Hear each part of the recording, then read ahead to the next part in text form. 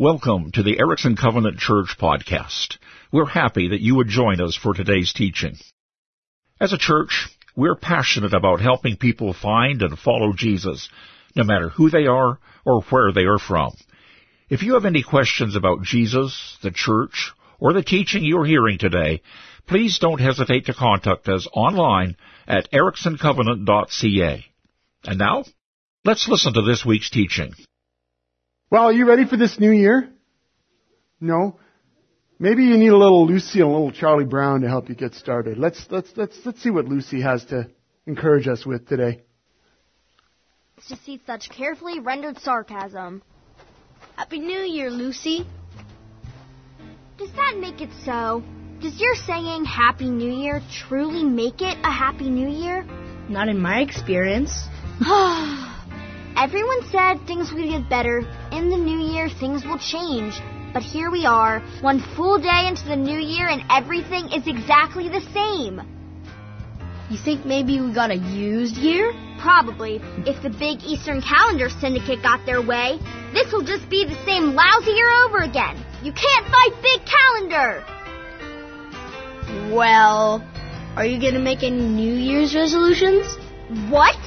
What are you insinuating? That I need to change? I'm fine just the way I am. Thank you very much. New Year's resolutions are scams. Worthless. I don't have to improve.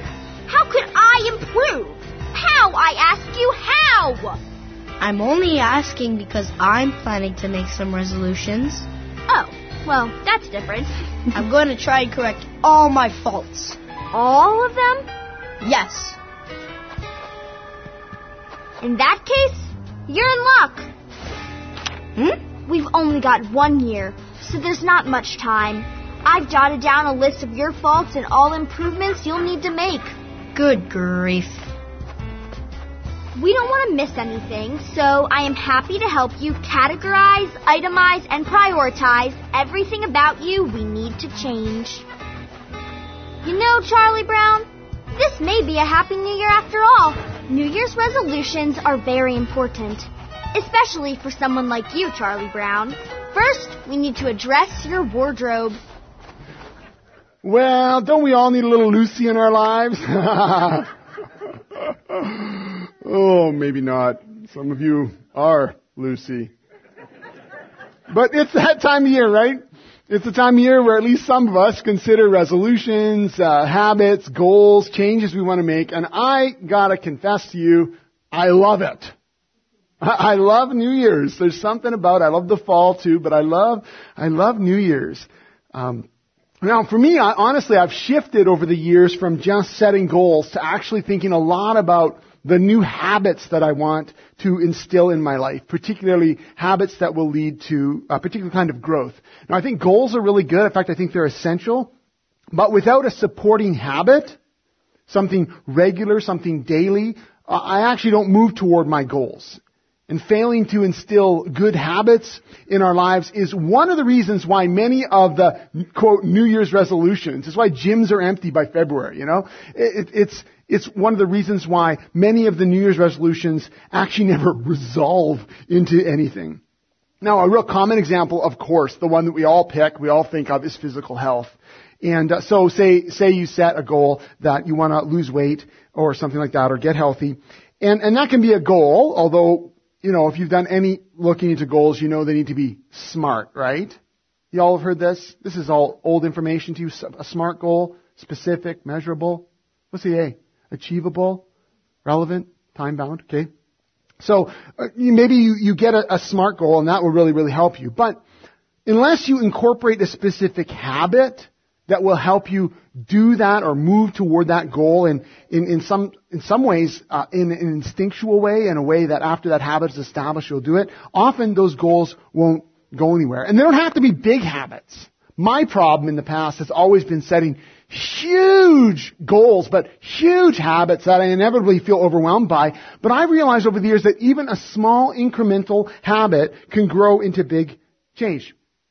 It's been shown that simply keeping a food journal will change the way you eat. Like simply writing down what I ate today, because nobody wants to see, I ate 2 bags of chips today. Nobody wants to see that, right? Instinctively you think, that is not good. I drank 4 Cokes today, whatever. So keeping a food journal can change the way you eat.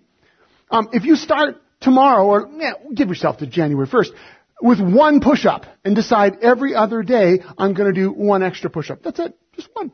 Can you do 1 push-up? Almost everyone can do 1 push-up. On day 3, that is January 3rd, you do how many push-ups? 2. On day 5, you do how many push-ups? 3. Oh, this is easy, right? Super. Well, the reality is, by summertime, how many push-ups are you going to be knocking out? A lot of push-ups. It's true. Even just starting really small, you can lead to big changes. Now, some of you I know have been asking me what I've done, because in the past year, I've lost close to 50 pounds. And you think I did something amazing, something complicated, something weird. No, I didn't. You know what I did? I ate less. I'm really serious. But actually, specifically, I incorporated a habit into my life. A habit inspired by others, a lot by my sister-in-law, called intermittent fasting, which is a fancy way of saying don't eat as much for amounts of times.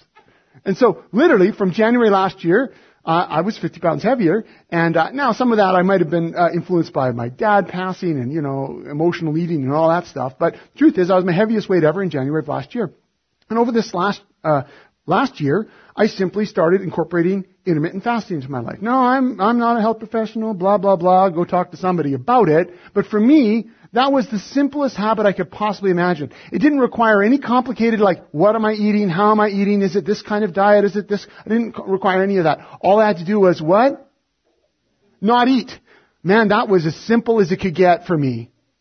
But by incorporating that habit into my life, I lost weight. It was amazing. Just a simple habit. Now, I'm not saying there weren't times where it wasn't simple, but the truth is, by keeping it uncomplicated, by incorporating a simple habit, it led to change. Basic habits lead to better health. That's just true.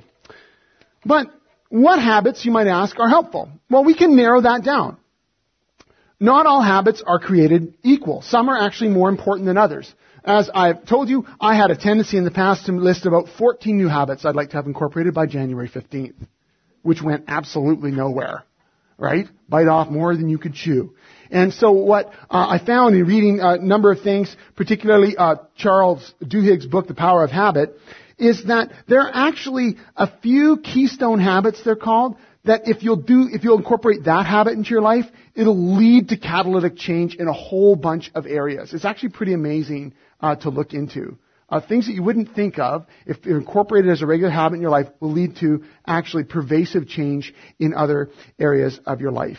And Charles Duhigg shows that certain keystone habits create this overall momentum. They have a way of rippling out and impacting us, impacting a variety of areas that you may not have even expected would be impacted. I encourage you to look that up. You can just Google keystone habits and discover more. But as you set goals in important areas of your life, the key is to identify what are just a couple of habits that if I incorporate those, they'll lead to change in a number of areas in my life. Okay, that's my mini seminar on goals. If you want to hear more, take me out for coffee and I'll talk to you about habits and goals till the coffee's cold. But I do want to encourage you to think through in 2020 just 1 or 2 key habits that you'll incorporate into your life that will have a catalytic effect on your relationships, on your body, on your mind, on your friendships, just across the board. But for my part this morning, I want to suggest 1. I want to encourage you to consider this 1 keystone habit for you, but for us as a church. If you're a visitor here today, I challenge you to take up this keystone habit for 2020. It will have far-reaching effects in your personal life and in our corporate life. It'll have far-reaching effects in your spiritual and your mental health. It'll actually have tremendous impact on any kind of particular struggle you might be having with anxiety or with lust or with anger. It has a real profound effect on your self-understanding as well as your understanding of the Christian faith. So it sounds like a tall order, but this keystone habit has this ripple effect. To do that, we're going to go to the very first of the Psalms today, Psalm 1. It's the first of 150 psalms, or it sounds like songs. They are mostly songs. They're prayers and songs and poems that were collected over the years, and they've been designed to help us live and to pray as God's people. The Psalms have been the prayer book for God's people for thousands of years, quite literally. And if you're interested in exploring them further, just a little over a year ago, the fall of 2018, we did a 2-month series on the Psalms called TBH, to be honest. And we looked at, there was 8 weeks, we looked at how the Psalms help us get more honest. Honest with God, honest with others, honest with ourselves, honest about struggles that we're having. And so it actually is a great introduction to the Psalms. If you want to dig back into them, I encourage you to find them online, ericksoncovenant.ca, or through iTunes. It's just a little over a year ago, so not that hard to find. So Psalm 1, though, it actually introduces the whole collection. In some ways, it's like a gateway into all of the Psalms, and it's considered a wisdom psalm.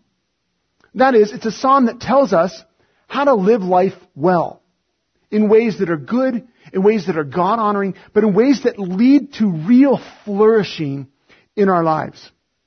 Living well is the theme of all wisdom literature, and it often contrasts good and right ways of living with wicked and foolish ways of living. And it's designed for us to see the contrast so that we see clearly and choose rightly the ways that lead to life. That's the design and the intent of all wisdom literature. So Proverbs and Ecclesiastes and Job as well. But there's some Psalms that actually fit specifically into that category. Well, through this opening Psalm, Psalm 1, we're introduced to a keystone habit. A dynamic wisdom practice that leads us to flourishing growth in our lives. We're going to find it as we walk through the Psalm together. Listen to the Psalm. Blessed is the one who does not walk in step with the wicked, or stand in the way that sinners take, or sit in the company of mockers, but whose delight is in the law of the Lord, and who meditates on his law day and night. That person is like a tree planted by streams of water, which bears its fruit in season and whose leaf does not wither. Whatever they do prospers. Not so the wicked. They're like chaff that the wind drives away. Therefore, sinners will not stand in the judgment. Wicked will not stand in the judgment, nor sinners in the assembly of the righteous. For the Lord watches over the way of the righteous, but the way of the wicked leads to destruction. That's Psalm 1. The first thing we notice is that we're offered a contrasting picture of habits. It's very deliberate. The psalmist wants us to see that there are those habits that walking, standing, sitting, talks about this habitual presence with the wicked, with sinners, with the mockers. And it's contrasted with a person who takes delight in the Word of God, delight in the law of God, meditates on it, chews on it, incorporates it into their heart, their mind, their life. And so the immediate question that's raised for us is, what habits define your life? What habits define your life? Because we all have habits that define us, right? If we step back and ask the question, what are the habits that define life? It's a fun little exercise, actually. To ask, well, what's the habit? I have a habit of brushing my teeth. And in some real ways, that defines my life. My oral health, anyway. I had my first tooth extracted just this month. I guess I didn't brush that one very well, now that I think about it. Habits define our lives, whether you're aware of them or not. And this psalm forces us to ask, where am I standing? Like, where do I have the habit of walking? Who do I have the habit of being with? What am I focused on, or what occupies the real estate between my ears? Who am I hanging out with? It's been said that we are the sum total of the 5 people we spend the most time with. We're most influenced by those friends, family, but you could also say authors or celebrities or whoever who occupies our heart and our mind and our presence and our time. And I think that's really true. There's a word of caution in there for anyone to choose your influences wisely. But you can expand that truth beyond just people. Because who we're going to be, where we're going to go, how we're going to grow, what contributions we're able to make, ways that we're able to learn, and places we're able to serve, all that are influenced by the daily habits that we incorporate into our lives. Which includes friendships, includes the people we're with, but it also includes what we consume on media. It includes what we listen to, what we focus on, what we're concerned about, what our hearts and our minds pursues. Actually, what we daily do. It all affects that. And notice how the psalmist captures it. He says, a blessed person does not have certain habits. There are certain habits that aren't part of their lives. They do not have a habit of walking, of standing, of sitting in the presence of the wicked, of sinners, of mockers. In other words, they don't allow evil or useless or cynical influences in. They reject those out of hand. They don't practice those things. They look at things that don't lead to life and they say, I will have no part of that. That doesn't encourage my growth. I won't be part of that. That doesn't make me better. I won't be part of that. That doesn't draw me closer to God. That doesn't inspire me to love. Instead, that makes my mind whirl with negative emotion or struggle. I'm going to reject that. Those don't help me love God or love people more. I won't have that be part of my life because that is foolish. And so these blessed people don't walk in step with the wicked. They don't stand in the way that sinners take. They don't sit in the company of mockers. Instead, what do? Well, they delight in the law of the Lord. They meditate on His law day and night. In other words, they're influenced by the words and the ways of God rather than the words and the ways of the wicked. What does this mean? It means that people who are blessed have a life habit of filling their hearts and their minds with what God has to say, with God's way of seeing the world, with God's way of seeing others, with His call to live rightly, to be filled with the Holy Spirit, and to love others fully. They delight in what God has to say. Now, delighting in what others have to say may be new to you, but did you ever in your history, in your life, ever receive a love letter? Or a letter from someone you love? Anyone? The older among us, I hope you did. I know. See, I was thinking about this, and I was thinking about the summer of 95 when I was down in Washington doing an internship, and Tennille would send me letters. And she sent me letters, and you know what I did with those letters? I didn't open them. I just threw them in the garbage. I didn't care. Right. I opened that letter, and I read it once, and then I put it away and never looked at it. No. How many times do you think I read that letter? A lot. What else did I do with that letter? I smelled it.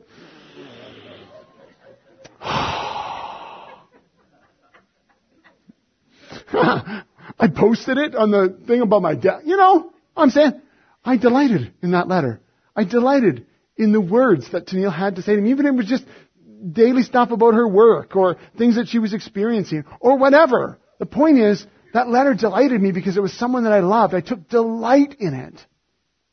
This is the kind of presence. This is the kind of excitement or joy that is characterizing this blessed person's life.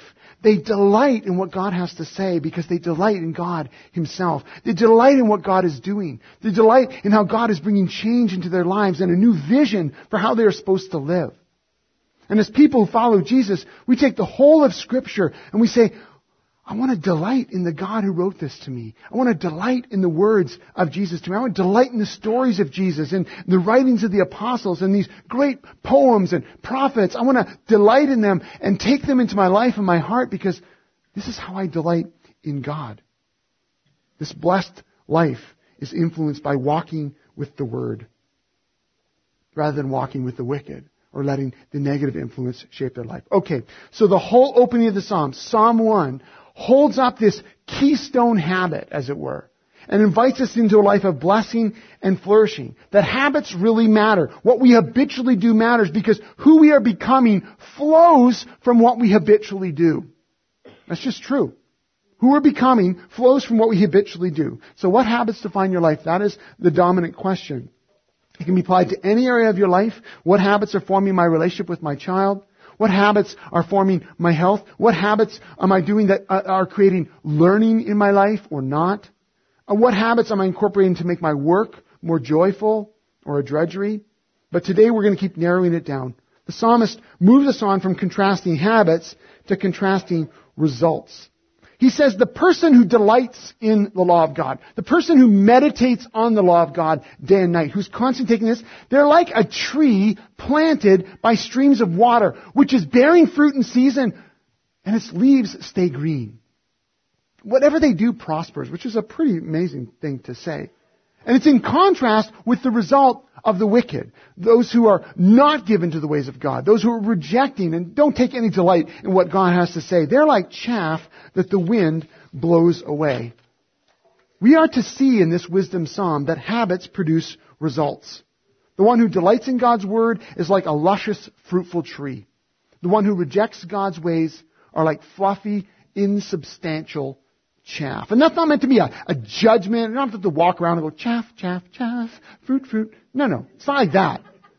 Wisdom literature pulls us back far enough so we can see which way the roads lead, so that we can then incorporate the right habits that lead to life. This psalmist wants to see a stark difference here, and he uses these powerful images to bring them to life for us. Now, I want you to hold these two images in your mind. I shouldn't have put it on the screen because that's going to affect what you're thinking in your own mind. But I want you to first see this tree. That person is like a tree planted by streams of water. So maybe close your eyes for a moment, and I want you to think of an amazing tree. Think of a tree that is luscious and is, amazing and fruitful. It just represents sort of vitality to you. Can you think of a tree for you? Maybe it's in your yard. Maybe it's back when you were young, and it's by a little creek on your place. I don't know. Where is it? Can you shout it out? Where's your tree? Just say where it is. Where's your tree? Anyone? I don't want you thinking of a generic tree out there. Think of a tree. I know what tree I immediately thought of. You know which one? I won't tell you yet. You tell me what tree you're thinking of. Okay. An arbutus tree. Yeah. I love that. I love those trees. They're weird, hey? They're awesome. Arbutus trees. Others, what tree are you thinking of? Sherry, a huge weeping willow by a creek. That's mine. You know which one? Not just by any creek. The one just before the antique trailer park when you go on the back Erickson Road. That one. That's the one I immediately thought. Now I had to imagine like fruit hanging off it, which was a little weird, but that tree is amazing and has this stream there, and it's this big, huge weeping willow. I love that tree, and that's the image that came to me when I thought of it. Anyone else? What tree did you think of? A tree planted by streams of water, bearing fruit in season, and its leaf doesn't wither. So there's a tree. Now, I want you to now think of chaff. You know what chaff is, right? It's the husk that comes off grain. And in the old days, they'd throw it with forks, but now we use augers and combines. So, again, now think of chaff in your mind. What do you think of? Do you start sneezing? I do. What comes to your mind as you think of chaff? Grain. Dust. Is there itchy? Yes. Anyone think of a particular experience with chaff? Baling hay, yeah. I think of the auger growing up, when the auger would come out of the, we'd dump it from the grain truck and then up and into our bins. And I just think of seeing the grain come down, but then seeing on a windy day, seeing the chaff just blow in the wind. That's what I thought of when I thought of chaff. And when I got really allergic at 15, my brother had to do all the shoveling inside the grain bin. It was, thank you, Lord Jesus, for allergies. And so I would stand outside and give him input as he would shovel inside the bin. I was super popular. Anyway, that's chaff, right? So fruit, a fruitful tree, and chaff. These are the contrast of images that this psalmist wants us to see. This is where the habits lead us.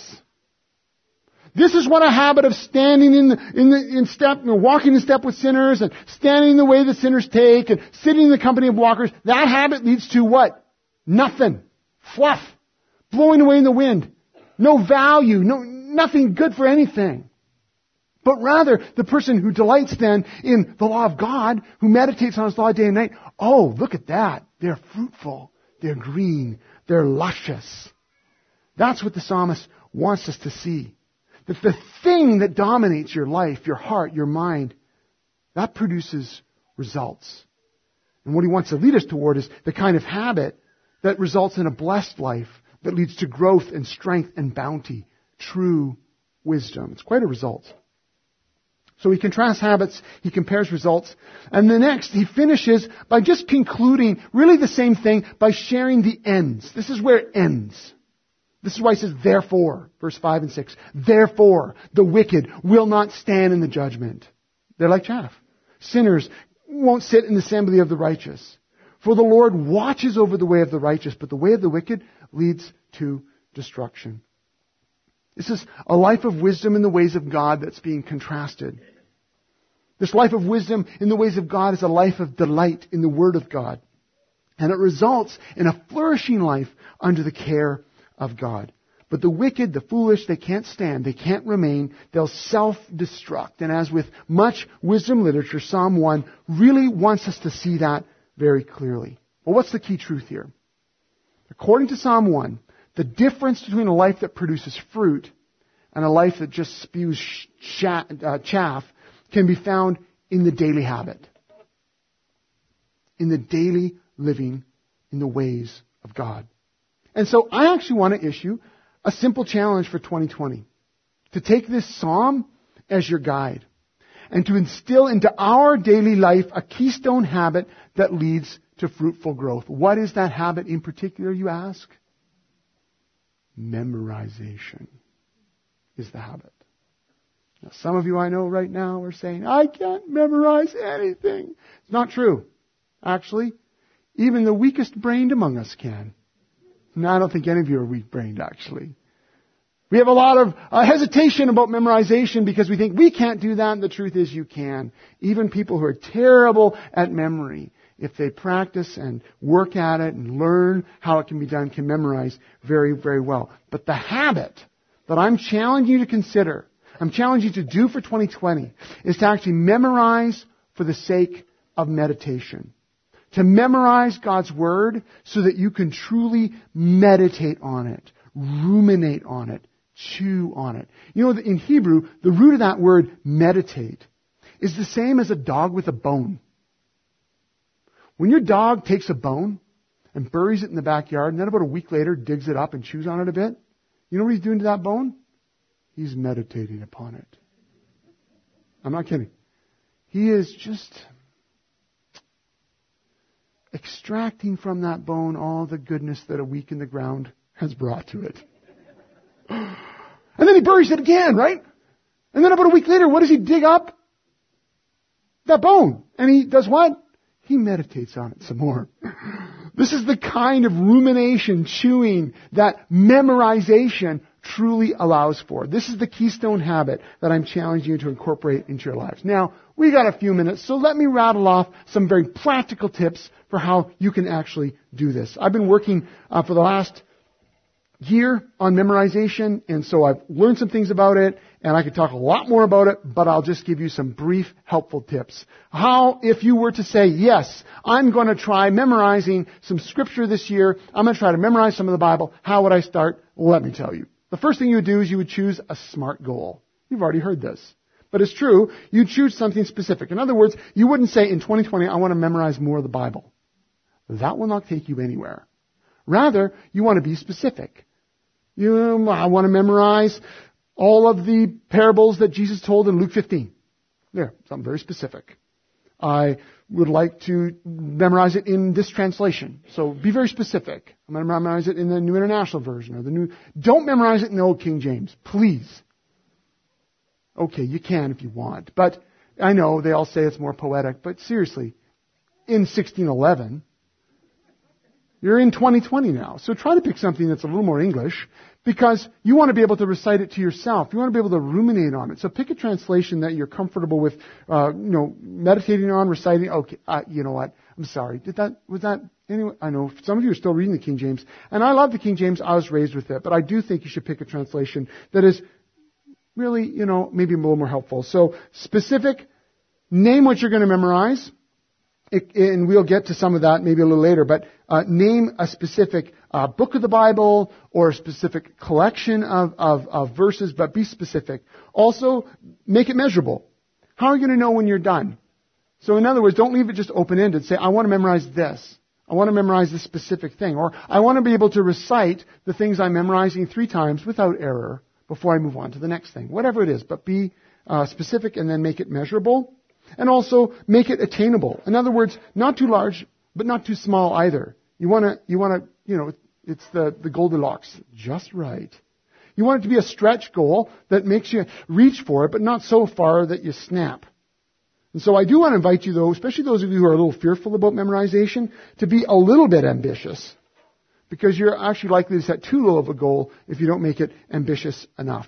So, but something attainable. And then something relevant. So think through what is a particular thing that you would like to grow in. Like, do you want to understand Jesus more? Let's memorize something out of the Gospels. If you want to understand more about your identity in Christ, memorize the book of Ephesians. If you want to incorporate more wisdom into your life, memorize some of the Proverbs, 5 of the Psalms, whatever. Again, be specific, but make it relevant. I'm struggling with anxiety. I'm gonna look up 20 verses that relate to having God's peace in my life, and I'm gonna memorize those so that I can reflect on them and meditate upon them in times when I'm worried, for example. So make it relevant. And then lastly, the T, make it time-bound. So you could use the whole year, but it's handy sometimes to say, well, by June 15th, I want to have this done, for example, or by this date, I want to have it done. Be time-bound. All right, so that's pick the goal. Pick a SMART goal.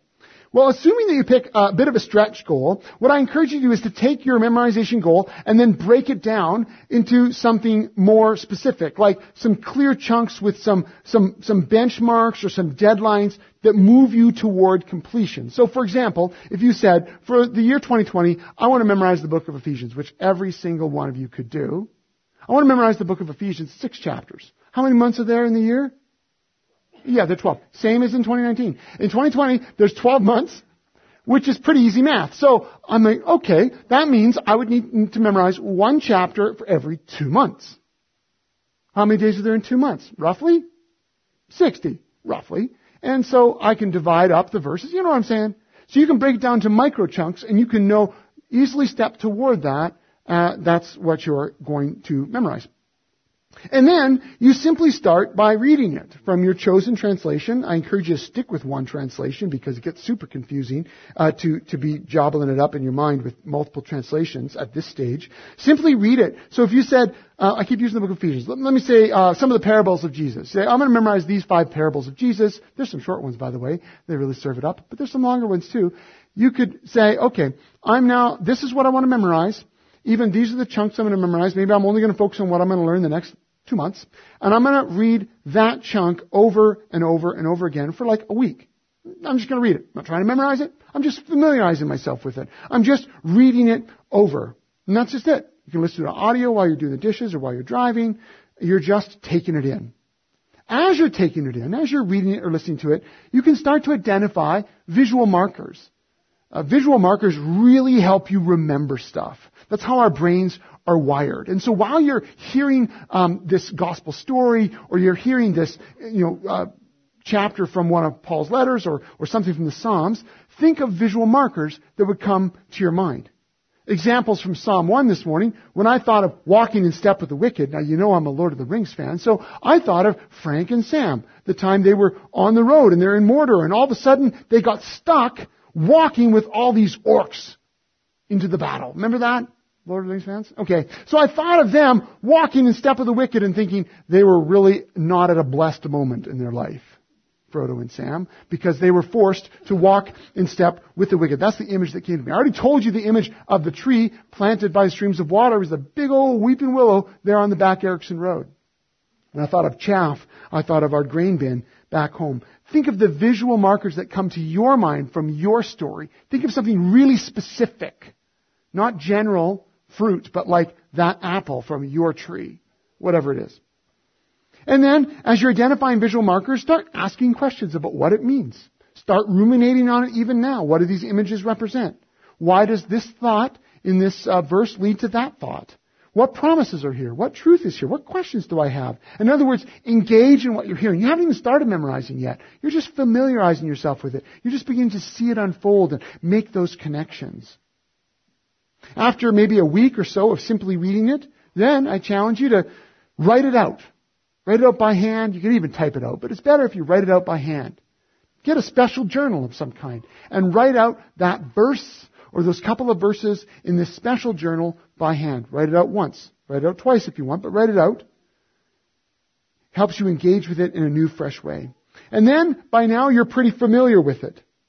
You continue to read this passage over and over. Maybe write it out again, but you don't have to. Read this passage over and over. And as you do, at this point, you're pretty familiar with these couple of verses. You simply begin to look away as you're reading it. I know what phrase is coming next. I look away and I say it. And I look back at the page and I read the next phrase and I look away and I say the next few words. I just keep doing that. I keep doing that. I start looking away more and more frequently, repeating the lines with less and less dependent on the page. That's worked very well for me. I'll tell you where I'm at. In about a year, maybe or so, I want to teach us through the book of Romans. And so I've been working on the book of Romans, which is a massive project. And I would hesitate to say it because I don't want you to think, whoa, 16 chapters, what a nut job he is. But it's working, and I'm just doing it slow, and I'm just doing it a little bit at a time. I have this special little journal that I have. I'm doing exactly what I told you to do. And I'm almost done chapter 4, and it's been amazing for me. Personally amazing, but amazing just to work through it and have this constant stream of God's Word, in this particular case, the letter that Paul wrote to the church in Rome, and just having His words go through my mind, having the Holy Spirit connect that. It's been amazing, but it's simply been doing that, taking a chunk at a time, writing it out in this special journal I have, and then just reading it over and over again, thinking about visual markers, thinking about where it connects, listening to the associations as I go through it.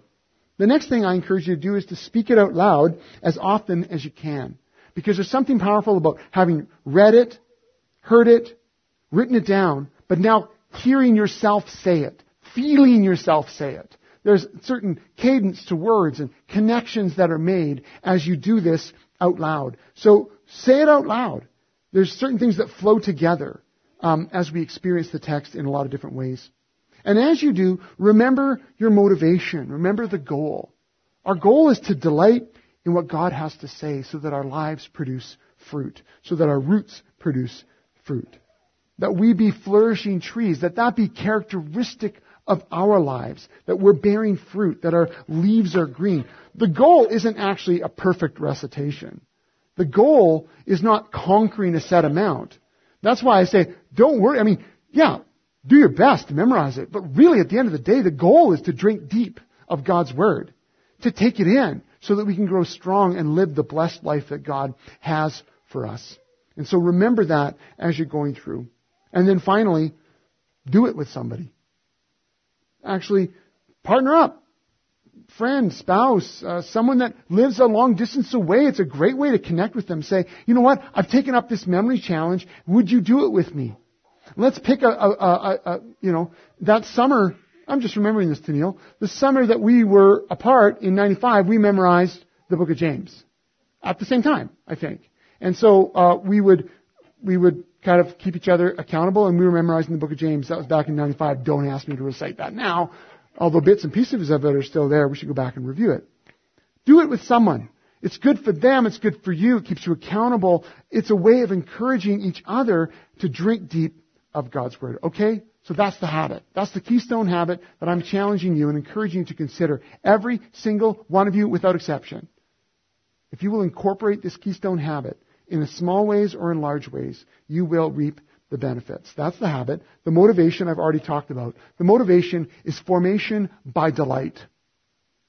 The truth is our lives are formed the most by what we delight in the most. We're formed by our loves.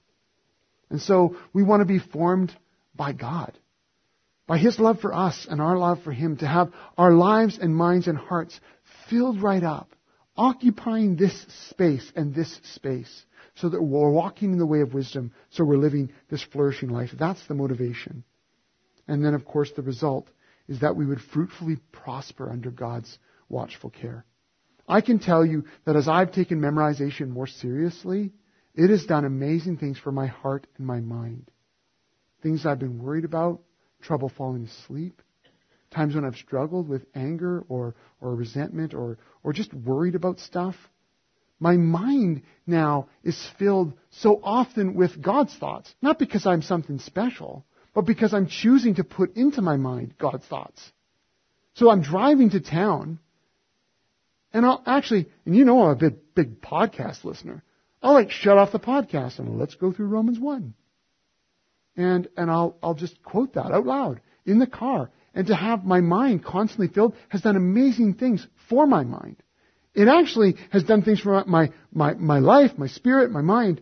But let's be honest, it's kind of like exercise, right? The more you do it, the stronger you get. So it's strengthened my ability to remember, to recall, and then the ultimate goal, to then start reflecting on that, meditating on that, asking, Lord, what are you saying here? In what way, as I'm memorizing, Romans chapter 2, in what way am I being challenged here to consider my own hypocrisy, which is, Romans 2 is all about that. And so there's ways that my mind is being filled with God's thoughts, and I'm meditating on it, that is really being real, is offering me real advantages, real flourishing that I'm experiencing. And so I encourage you to consider that. Don't doubt your ability to memorize. God's given you a great brain. There are things you wish you could forget, right? Yeah. Little jingles you heard last week. Yeah, I know. Your mind has an amazing ability to store information. Let's turn it toward the thing that will actually fill our hearts and minds with God's thoughts. And memorization is a wonderful, amazing way to do that. So, that's it. That's my application for you this year, to choose to memorize God's Word. Now, we can have more of a conversation about this. I'd like to figure out a way as a church of helping us do that, so that this isn't just a one-off sermon on December 29th and we're going to go on, but maybe some way of, so if you've got some bright ideas for how we could do that, how we could, maybe some of you want to pair up, maybe there's a way of sharing what we've decided to memorize this year, and we can cheer each other on and encourage each other. If you've got some ideas for how we could do that, so that we could keep this in front of us as a congregation, because wouldn't it be neat? Wouldn't it be neat to be able to say, at the end of 2020, we collectively memorized the whole Bible or something? Okay, who wants Leviticus? No, I don't actually mean that. I mean if you were to count up the verses memorized collectively, it's kind of like the city of Austin lost 1 million pounds a few years ago. Did you hear about that? The city of Austin initiated a great health plan, and so what they did is they said, we're all going to lose weight because we're all fat and out of shape. So the city of Austin, starting with the mayor, they did this amazing initiative, and they lost 1 million pounds. And they did that by tracking all the pounds lost by individuals throughout the city, and they got a lot healthier, and they did bike paths, and they did walking paths, and they blah, blah, blah. Great story. But wouldn't it be kind of fun at the end of 2020 to say that we collectively memorized, these many thousands of verses? Not as a pride point, but as a way of saying, look, that represents God's Word getting in. That represents living the blessed life. This represents us delighting in the words and ways of God in ways that are reshaping us from the inside out. Wouldn't that be cool? Walk with me on this. Think with me on this. Pray with me on this. I'd love to hear your ideas of how we could do that. How we together as a community could delight in God's Word, delight in God's ways, and see the flourishing and the growth that will bring to our lives. That's your challenge. Let me pray for us as we shift to communion. Lord Jesus, you are the living Word. You are God's Word to us. You've also gifted us this written Word. And through the stories, through the revelation, you have shown who you are, who your Father is. We discover about the Holy Spirit and His work in our lives. We discover your desire for us. We discover all that you've done for us to take away sin and to give us freedom. And we wouldn't know any of that without your Word. Without you, Jesus, without your written Word, the Bible. And so I ask, Holy Spirit, that you would help us as a congregation, but as individuals to take seriously this keystone habit of memorizing your Word. That we would look at 2020 and we would add that. We would make that part of our daily life, part of our daily habit.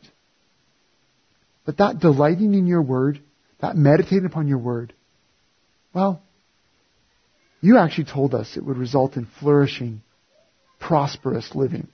defined by you. And so we want to just embrace that and say, help us, Lord, this year to meditate upon your word and to live that out in our lives. So I just pray for us as a congregation that we'd be able to do that, Lord. In your name we pray. Amen. Thank you for listening. We hope today's teaching provided you with life-changing truth and valuable insight. We hope you've learned of some practical steps forward in your spiritual journey, whether you're finding Jesus for the first time or you have been following him for years. If you have been listening for a while, perhaps you're wondering how you can support the church financially. To find out, please go to ericksoncovenant.ca and click on the Donate tab. Thank you for being part of this journey with us. Every day we are seeking to help people to find and follow Jesus.